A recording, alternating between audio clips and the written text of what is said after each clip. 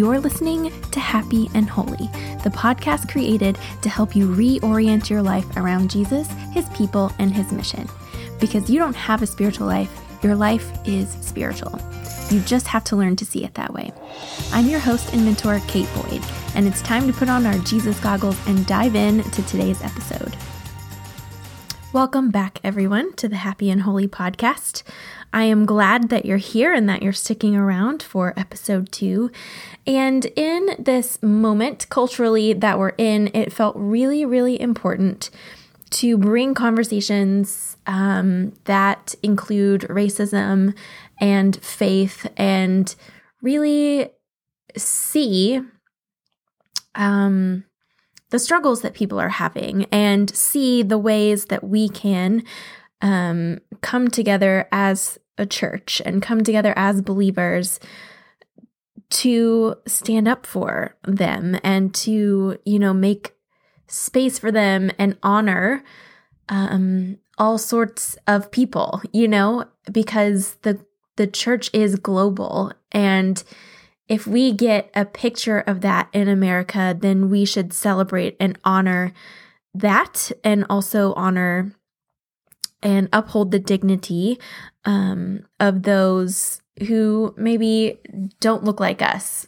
regardless of what you look like, right? We can all value all human beings. And so as we're seeing this new civil rights movement and revolution happen right before our eyes, it felt really, really important to bring these conversations. And so over the next few episodes, you will meet a couple of different people, a Black woman, a Hispanic woman, and an Asian woman, and they will be telling you about their experiences, but also giving you a little bit of history and some practical insight into what you can do to fight for them and uphold their dignity and create a more just society for them. And the way to get started is actually much simpler than you think. So I am glad that I'm able to host this conversation because I feel like it's really, really important at this time to make sure that our effort is sustained and not a trend. So we're starting today with a new friend, Mbo Chimunga, and she graciously and vulnerably shares her experience as a Black woman in America and in the church, and just what that has looked like for her and how this whole moment is feeling for her and the things that she is processing and the ways in which she wishes that white people would process with her and take action for her. And so I left this conversation I felt sad, but I felt like I had a better picture. And I think it will be helpful for you too, to just get this peek into what it's like to be Black in America. And so I won't keep us from our conversation. Let's jump right in. Well, Mbo, thank you so much for joining me. I'm looking forward to our conversation. And just appreciate you taking the time out of your schedule to talk to us. Of course, I am happy to be here. Yeah. So there's a lot, obviously, in the current, zeitgeist, there's a lot of conversation about racism, and we're seeing it sort of reach a level of discourse that we haven't seen in a long time. And I think when people think about racism, they think about the overt things, and people are just kind of now starting to reckon with the idea of, systems and cultural biases and things like that. So one question I have is, what are some of the unexpected ways that racism against Black people manifests? Maybe these are things from your own life or friends' lives, but they could be systemic or personal. Yeah. Well, I experienced foster care and what was removed from my home quite often. And children who are Black are removed at twice the rate of white foster kids. And they also make up, it's like there's a disproportionary rate of 2.6% as far as Black kids who are in foster care versus the 13-14% of the Black population within America. And it's also just manifested itself in just a lot of covert, like microaggressions. There are just different things that I have to do as far as work and stuff. Like if I have to respond to an email and say no to a decision or anything that could be interpreted as negative, I pick up the phone and call because you just never know. And I have to be very careful with my tone and have a higher voice and always be smiling. Otherwise, I'm the quote unquote angry Black woman. And just different. It's just an entirely different way of living. And there's almost this kind of where I'm at now is I'm reckoning this idea of exploring what it means to be a Black woman in America. But realizing that I'm doing that, and I have been doing that through the white perspective, because that's the way that you have to like do it in order to survive. So I'm really trying to reconcile my faith in my Blackness and my Blackness in the world and just in America and what that means and what that looks like. Yeah. Does that make you, I don't even know if that makes sense. Does that make sense? No, it makes sense. I mean, I think to a certain extent, right, we all sort of grow up and figure out what it means to be us in the world. But when that comes with all these other things with it that historically work against you versus like it just being the world and figuring out how to be you in it, and then you've got this extra layer. I mean, I can imagine that's exhausting. It's like having anxiety all the time. Pretty much. Yep. Yeah. Hit it right on the head. It's chronic stress on Black bodies, chronic stress. It is no wonder that diabetes, heart disease, everything is so high. I mean, Eric Garner's daughter died at, I believe, 36 of a heart attack. And that, like, I can't say what specifically like led to that, but I would imagine the stress and the trauma and just the barrage of being a Black person in America, and her father's death being recorded and shared over and over and over again with people saying various opinions and turning him into a political guise, like just so many different things. And so it is there is a people group that is crying out, that has been crying out for I don't know how long. I mean, over 400 years.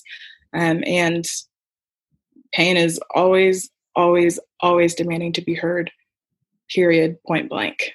And I think now what we're seeing is a reckoning, a revolution of sorts, we can't do this anymore. Like this, like something has to change from the roots up, not top down, roots up. And so I think that it's going to be a lot of,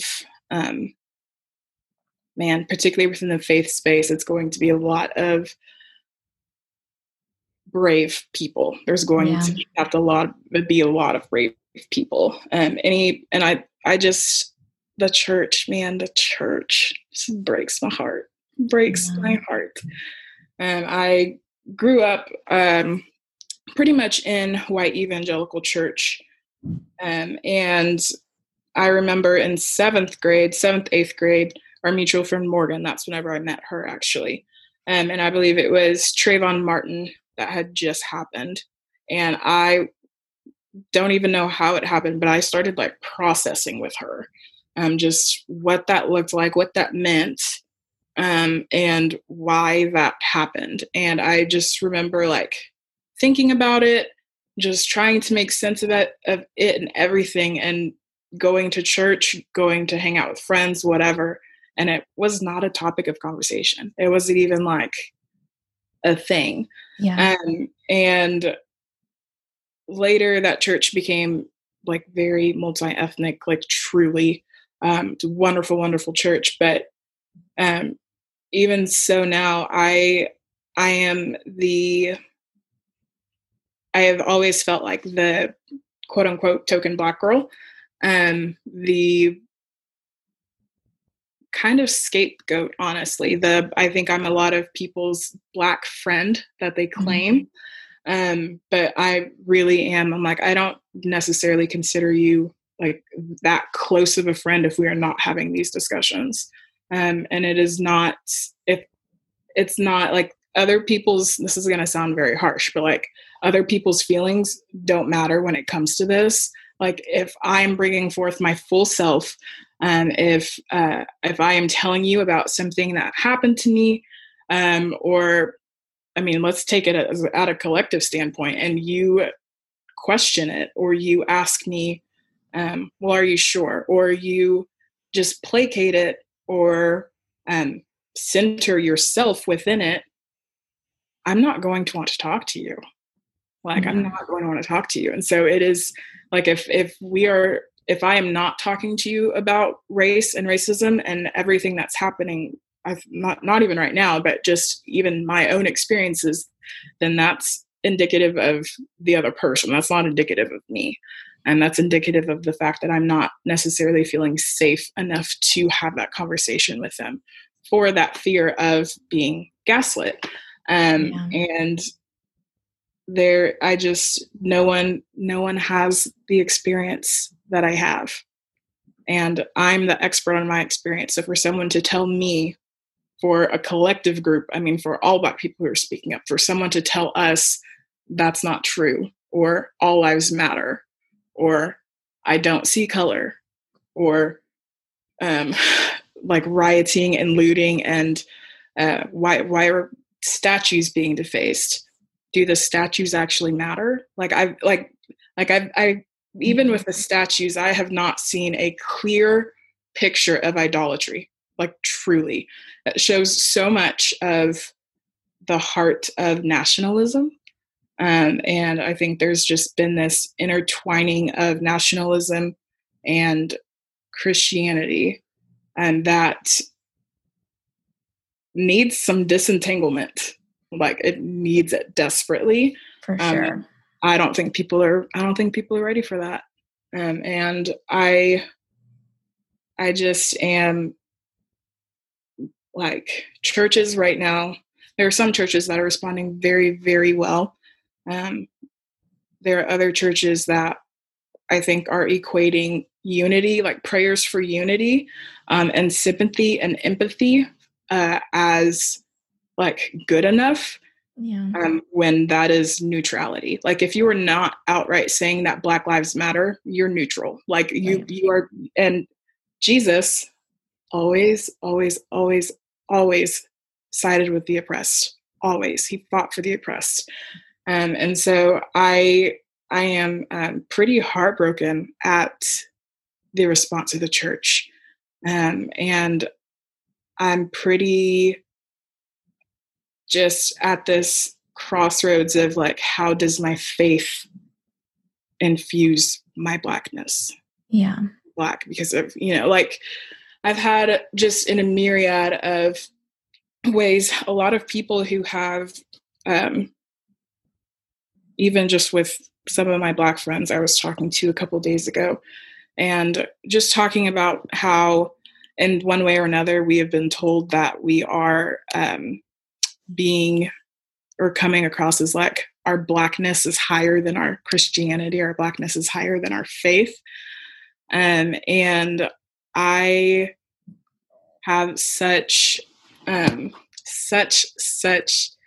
many qualms with that statement, because I think that intersection of my Blackness and my faith, man, my faith is like infuses my Blackness, and my Blackness infuses my faith. It's not necessarily that I can't have one without the other. It's more so that that they work together.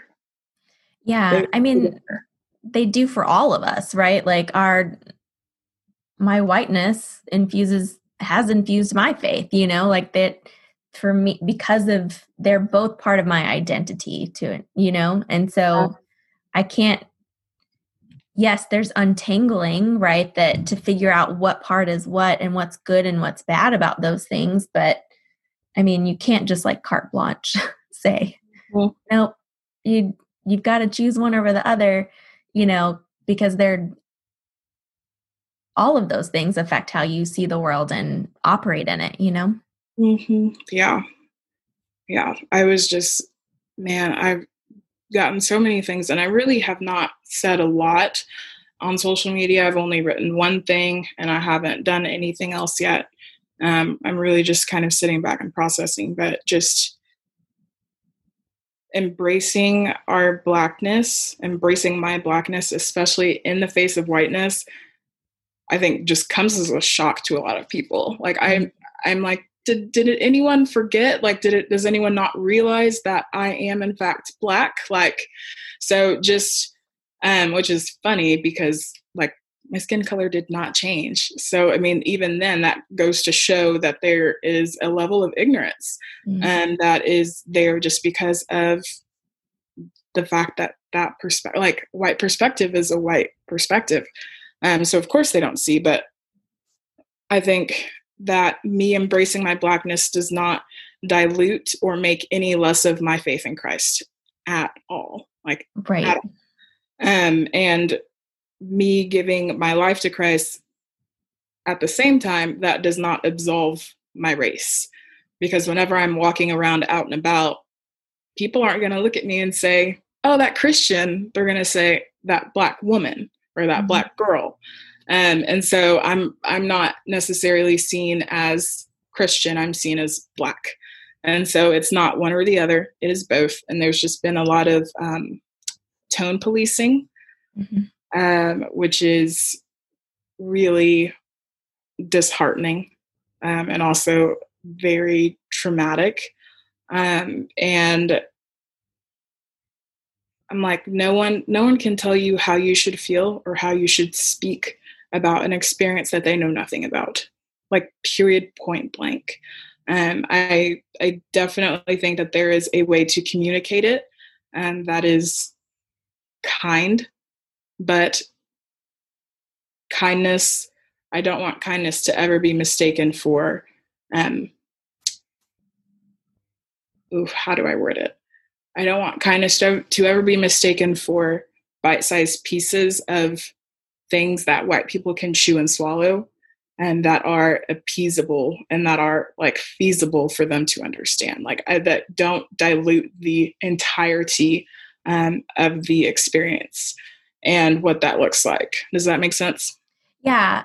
And this is kind of something I've thought a lot about lately too, is sort of like the difference between like niceness and kindness, and the difference between something else you brought up before, you know, like unity and harmony, and like what those things really mean, and which thing, you know, I think when a lot of people are calling for unity, they're actually calling for harmony, but that's not that helpful towards actual unity, which has to travel through justice and not around it, you know? And so there's like all these ways that we think we're helping sometimes by like trying to say like, if you just did this, or it should be this way, but we don't live in that world. And so we have to sort of push through like the very uncomfortable things and conversations, and surely they're not comfortable for you either.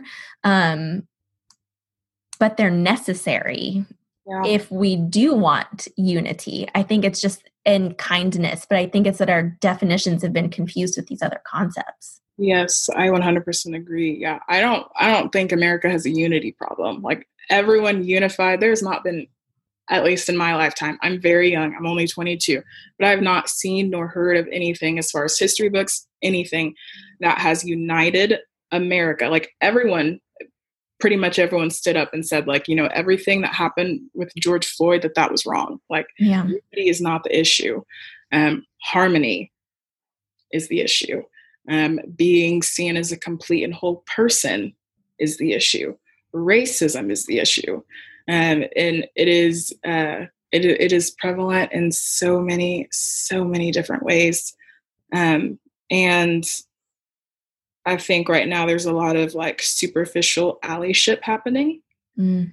And there are like all these grandiose gestures by all these companies and people even. And it's okay, like cool. But what about the systems? Are you hiring people who are Black that are in your executive team? And not because they are Black, not for that purpose alone, but adding them to the team as, I don't even know how to word it, as a way that is their experience and their Blackness. And I think that they're distractions. Like if you look back, man, whenever there's been any sort of big revolutionary kind of thing, specifically when discussing race, there's always been some form of distraction to continue to keep those systems and that oppression still in place. And so it's like one of those things, like, don't fall for it. All the videos going around with, police officers and Black people praying, or police officers and, people like having great discourse or whatever, like that's awesome. Also, Black lives still don't matter. Right. So just that, I think that is being used as a way to distract and deviate and avert our eyes away from the problem, and from the reality of the problem.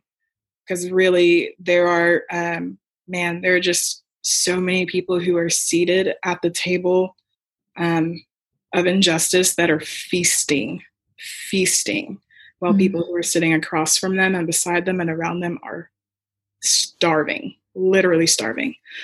And it is, it's interesting to me how behind the church is on this issue. Even under the guise of, right, like young people, and specifically, right, I'm 22, I'm like tail end of millennial, Gen Z, depending on who you talk to. And I think the reason, or a reason, why young people are leaving the church in droves is that they are seeing that the church is not what they actually say. Like, they're not doing what they say they're doing. They're not doing what they're preaching. Different stances are being taken on very specific issues, but other issues we're not going to say anything about. We're going to be complicit. And silence is breeding violence, like point blank period. But there's also this line of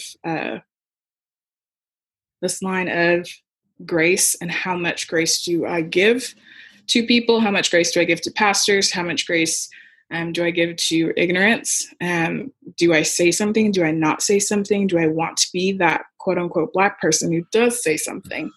And there is such, it's a very hard line. I don't want to ever be so gracious that it's a pass. Because if I'm telling you my experience, if I'm telling you, hey, like, this is not okay, if no action is taken afterward, that's willful ignorance. Right. Because you are actively choosing to ignore. And the church was on the forefront of the civil rights movement, like, back in the 60s. And it is just very telling, very, very telling that the church, even their role in slavery, and I think people have a very idealized view of slavery. Like, there were thousands of people, who were born into slavery and died in slavery. And my brain cannot even wrap my mind around that. And just, of course, lack of education, lack of history. And I think churches are really kind of like, do we risk talking about it at all? Or do we risk talking about it so much so that it becomes too much? And you have to talk about it. Yeah. You have to. I think for a lot of white people right now, it is I see a problem. I see it. I want to do something. But how can I do that and stay where I am? I think Right. that is the question that people Yeah. are asking. How can I be a part of the change without changing anything myself? And That's a good nuance. I hadn't thought, I mean, I think I recognize that, but I hadn't thought of putting it that way. Like we want to help, but not at the expense of yes, whatever it is in our lives. Yeah. And I mean, any call of God requires a form of surrender. I'm like, is my life worth your comfort? Is the cost of your comfort, is it worth it? Yeah. For me to live and survive. Live and survive. Because there are people, I mean, like, there was a female who was burned, literally burned in her car. Lynchings. Like, this is very real. Yeah. Very, very real. And I should not live in a world where I am terrified to have kids, where I'm like, yeah, I don't even want Black children because I don't want to tell them that, hey, like, this America is not built for you to succeed, and succeed well. And that there are systems and things that are completely beside you, and teach them, hey, this is how you interact with the police. You can't do the same things that your friends can do. You can't ride your bike down the street. You can't, like, if you kick a ball into a neighbor's yard, you can't walk over there and just go grab it. Like, just to teach them how to live in a life and have just an entirely different experience. I mean, like, not playing with Nerf guns, like, just I cannot fathom that. I really can't. And I just, yeah. Yeah. And I'm sorry you even have to think about those things. I like you, well, I mean, certainly not to the extent, but I've definitely been disheartened, not by my church leadership, but by, some people within my church or friends or things. I live in Texas. I'm from East Texas. Like, we have very different views on the world and issues I do than most of my family. And so it's been really kind of weird to see them drawn out so blatantly and to wrestle with them and to see them and to see different people who just kind of, like you say, refuse to see it. It's that willful ignorance. But for those who do see it and are coming around, or who want to do something, and if they're finally ready to do that forsaking their comfort or whatever, what do you wish that white people would be doing? What do you wish you could say to us? What are the things that we should be focused on and moving on actively to make it a safer place? Yeah. I think one of the things is just, man, just to stop centering yourself. Can you explain what that means for someone who's not really sure? Just if I say my experience, and the responses about how you feel about it. I see. Yeah. And how you interpret it, you are making it about you, and therefore not recognizing, but instead dismissing my experience, and the reality of it. And if you're called to love others, and your prayers are not bringing forth any efforts to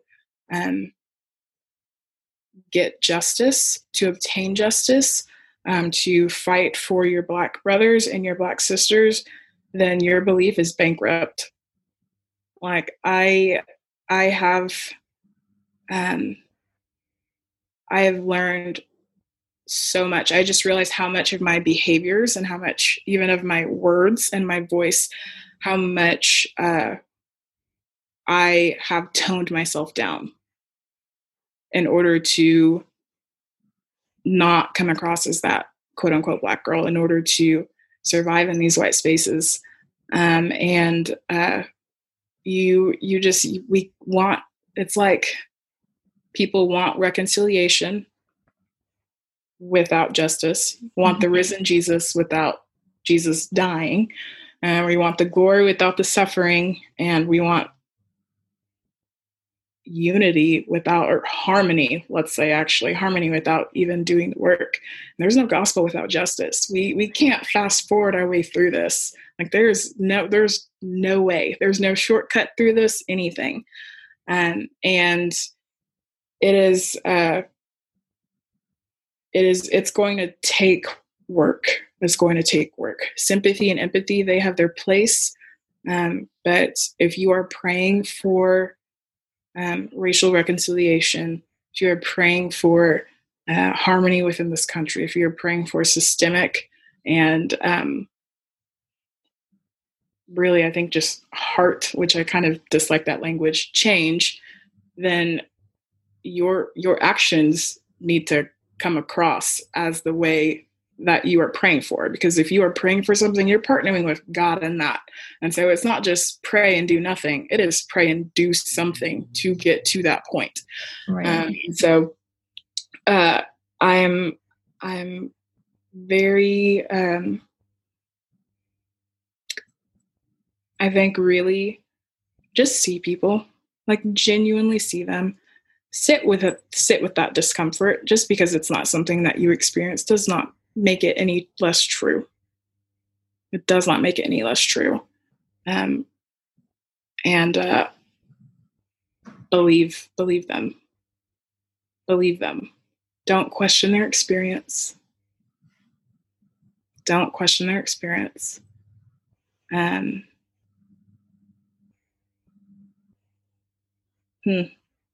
was a good question.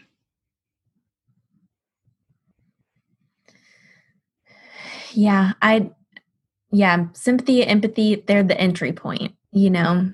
Mm-hmm. And I think it's good and wise to pray and hope for those, but yeah, even all the scriptures about faith without work, faith without works is dead, or, it's been by grace that you've been saved through faith to do good works, that God's prepared for you. Like this is, like you said, this is our partnership with God. It's the way that he didn't set it up so that we were absolved from actually making the world a better place. We get to be a part of that redeeming and restoration of the world that will happen eventually, and only by his power, but we're charged with doing it here and now. And so it's certainly been my prayer that blinders would fall away and people would start recognizing and stepping into those things. And, having hard conversations and seeking them out and doing so, being okay with discomfort. So thank you for sharing that, because I think it's been funny. I've had these conversations with a couple of different, women of ethnic backgrounds, and it's always sort of the first thing is that empathy, connect with someone, like just like you said, just see us, and then it sort of becomes hopefully impossible to not do something about that. But yeah, it's definitely, it feels like a lot. I think I get frustrated that it even has to be said, Yeah, because it shouldn't be, because like this has been our experience the whole time. So it's like the emotional labor and continuing to recount and retell and all of the different experiences and whatnot. It is it's almost like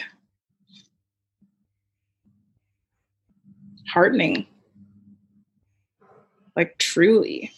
And something that I have heard from white people has really just been a lot of like, we're getting hit with a fire hydrant full of information, and like I it's too much. I'm overwhelmed, and yada yada yada. I'm like, okay, and like, like, welcome. It's been this way for 400 plus years, so it is. It's like, okay, buck up. Like you got some learning to do. You got some catching up to do. Yeah. And so there's well, I do 100% have sympathy and empathy for that. Also, do the work. Like there's not necessarily room to complain. Like low key, not even low key, high key. Like just there really isn't. And see, like even then, I felt the need to minimize it just to make it appease, just to make it into a palatable, like bite-sized piece that people can choose. So it really is entirely different. Yeah. I mean, I think we all want the shortcut, and we all want to, and even in just like work that I've had to do on myself, whether that's been mental health or any of those things, like you want the magic pill that will make it all better. And you think that if you can just do this, that, or the other, that it'll happen. But I mean, it's always that deep work, the working through that actually brings transformation. And so it's, silly to expect anything else in that, though we do over and over again in everything that we try to solve. But yeah, I mean, there's no shortcut through. Yeah. I am very, very nervous. I will say very nervous, very scared that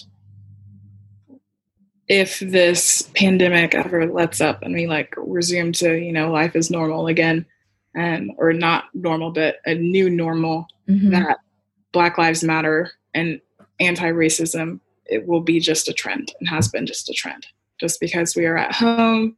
And like, honestly, had we not been in quarantine, Ahmaud Arbery, that video would not have gone viral.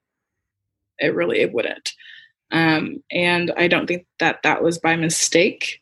It is 100% clear that, man, the Lord he's like, there's a reckoning that is happening. And I think that God just stuck a giant knife in the middle of, at the crossroads of nationalism, politics, and church.